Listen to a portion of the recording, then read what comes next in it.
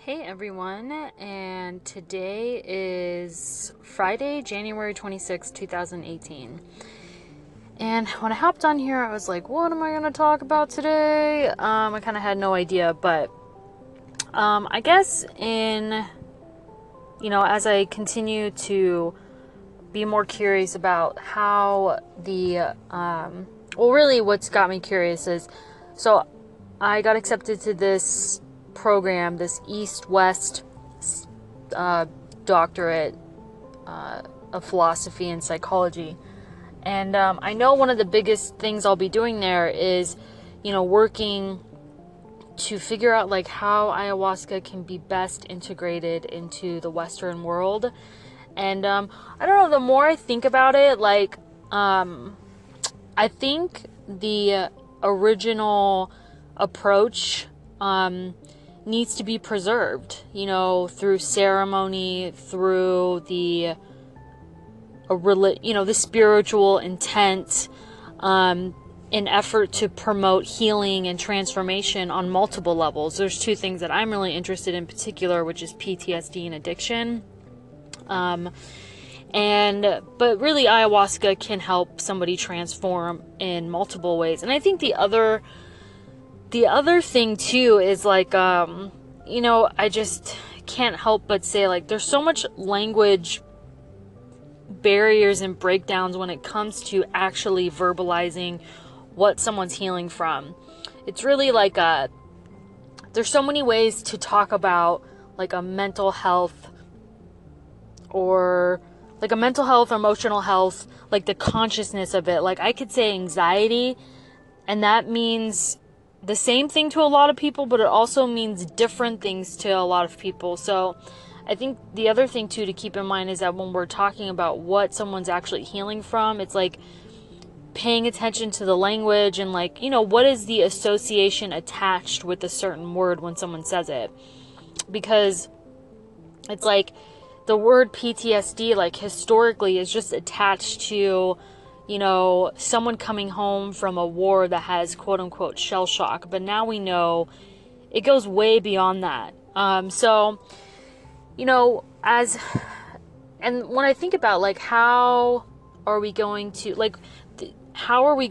study ayahuasca? Because the other thing too is it's not just the ayahuasca, but it's the set and setting that are going to be the most important. And I see it in the end it continuing to be administered in a ceremony way, which is whether it's one-on-one or in a group setting, and there's trained therapists or just trained caretakers or trained shamans, however you want to put it. Somehow, some way, we all got to get together on the same page. And when I say I want to talk about protocols that can be adapted across the board. Right now the protocol is the shamanic protocol that I defer to a lot when discussing this with people, but I also think that might not work for everybody. So how can we shapeshift it a little bit to fit somebody else's culture, including the participant in the process, just as I would as a therapist or somebody who's engaging in the healing arts. Yes, I have a protocol. Yes, I've been trained a certain way, but it's my job to help the other person who's coming for healing, to help them feel as safe and comfortable as possible. Because if you think about it, the more comfortable someone feels and the more safe they feel, the deeper the healing they're actually going to be able to do. So, I don't think rigidness around this topic is going to help anybody. But there are, I think in terms of safety protocols, there definitely needs to be a checklist there. For obvious reasons. And then the way that ayahuasca is talked about among the mass clinicians, I think there can be some protocol with that too, because if someone who's never done ayahuasca and they're attempting to have a dialogue with the client about it, it's going to be very difficult for them, and I would imagine slightly uncomfortable, depending even on that person's personal beliefs. Because the other thing too, as I Yeah, I have been approached by clinicians who are uncomfortable with what I'm talking about, and they kind of challenge me. And I think initially I get really angry. I'm like, fuck you, like, why are you raining on my parade? But then I have to really step into, like, well, somebody's asking a critical question, they're being analytical. Like, I need to step up and be able to, like, be empathetic towards their skepticism, because the truth is, it isn't for everyone, and not everyone has to agree with it. No one needs to do anything that they don't want to. But the thing that I need to stay true to is, like, this is why I'm here. This is what I'm doing. So come and follow along if you want to. If not, then that's fine. No hard feelings. And I guess you could propose the question, like, well, why ayahuasca? Like, why not? Like, why aren't I don't? And that's a part that's, like, beyond me. I've already told everyone about my tattoo and all this stuff, but there's one thing I am extremely passionate about, which is, like, I feel like I continue just to see people come to me who've been suffering for years. And like, no one's given them the education or the tools or whatever. But now we're in a time where we have good therapies, we have the education, but somehow we need to put it all together, so it's more, I don't know what the word is. I mean, the other thing that just came to mind too is, like, there's a lot of health problems out there that individuals, and we need to take a responsibility as a community. No one needs to do this alone. I guess that's the thing that comes to mind. So, like, the more conscious and aware that one person can be and put the information out there in, like, a book or a lecture style, kind of like what I plan on doing, the more it's just going to raise the education that's out there. It doesn't mean it's the answer. I don't think we're ever going to get to a point where, like, hey, we figured it all out, because, like, that's why we're all here anyway. So there's never going to be, like, this tipping point where it's like, yes.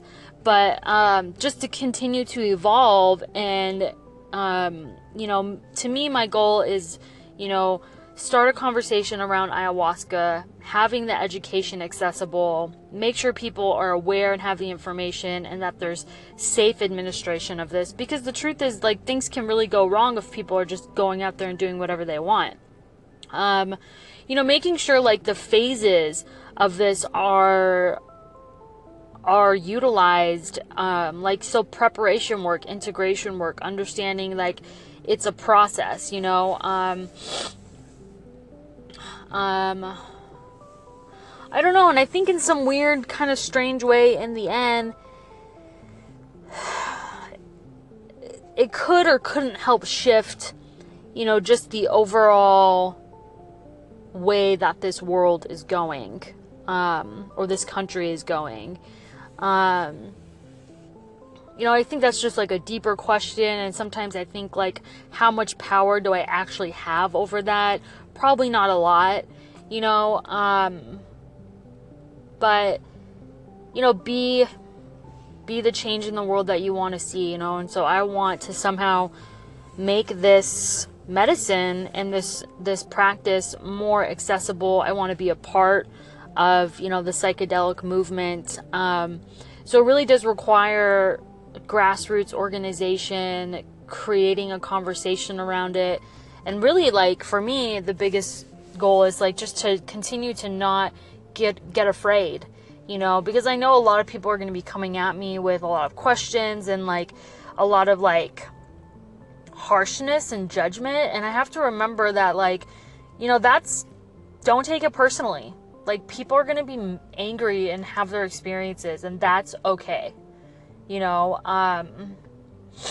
So those are kind of some of my ideas about, like, ayahuasca and the future, and, like, how it's actually going to fit in a model. And the other thing too is, like, no matter what state you're in, like, you can create a protocol, like, across the board, but it's like humans are implementing it, right?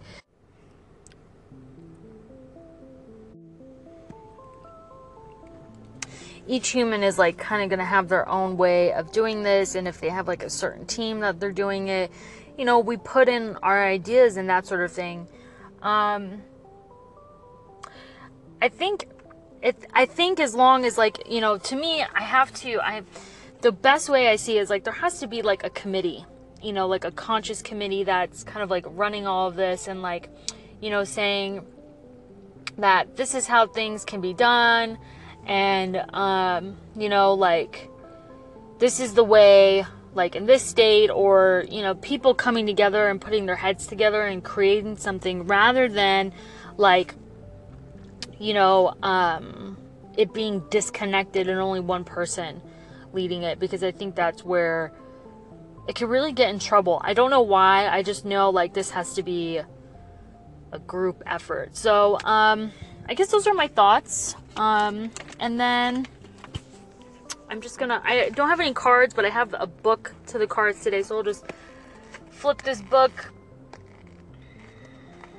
see what intuitively. Okay, so this is from Earth Magic Oracle Cards. Stone people. Vigilance. So these stone people stand in their ever-present vigil along the shores of an ocean whose tide has receded, leaving the remnants of water upon which we see them reflected. The sky, a soft and mobile backdrop for these solid beings, suggests peace and calm. They exude power, only moved and shaped by other earth elements such as sea, wind, and earth herself. She rumbles her belly.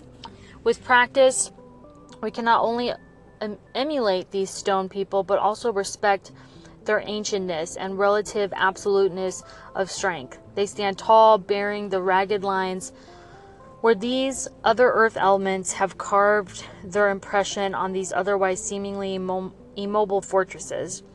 Long past when we've left the earth for the world of spirit, these ancient beings will remain witness to all that transpires before their body. So, and the message is, remain vigilant at this time, but not out of fear. Did I just not talk about that, guys? Vigilance simply means opening up your mind and senses to information as it is presented to you through your eyes, ears, and physical sensations and detached thoughts.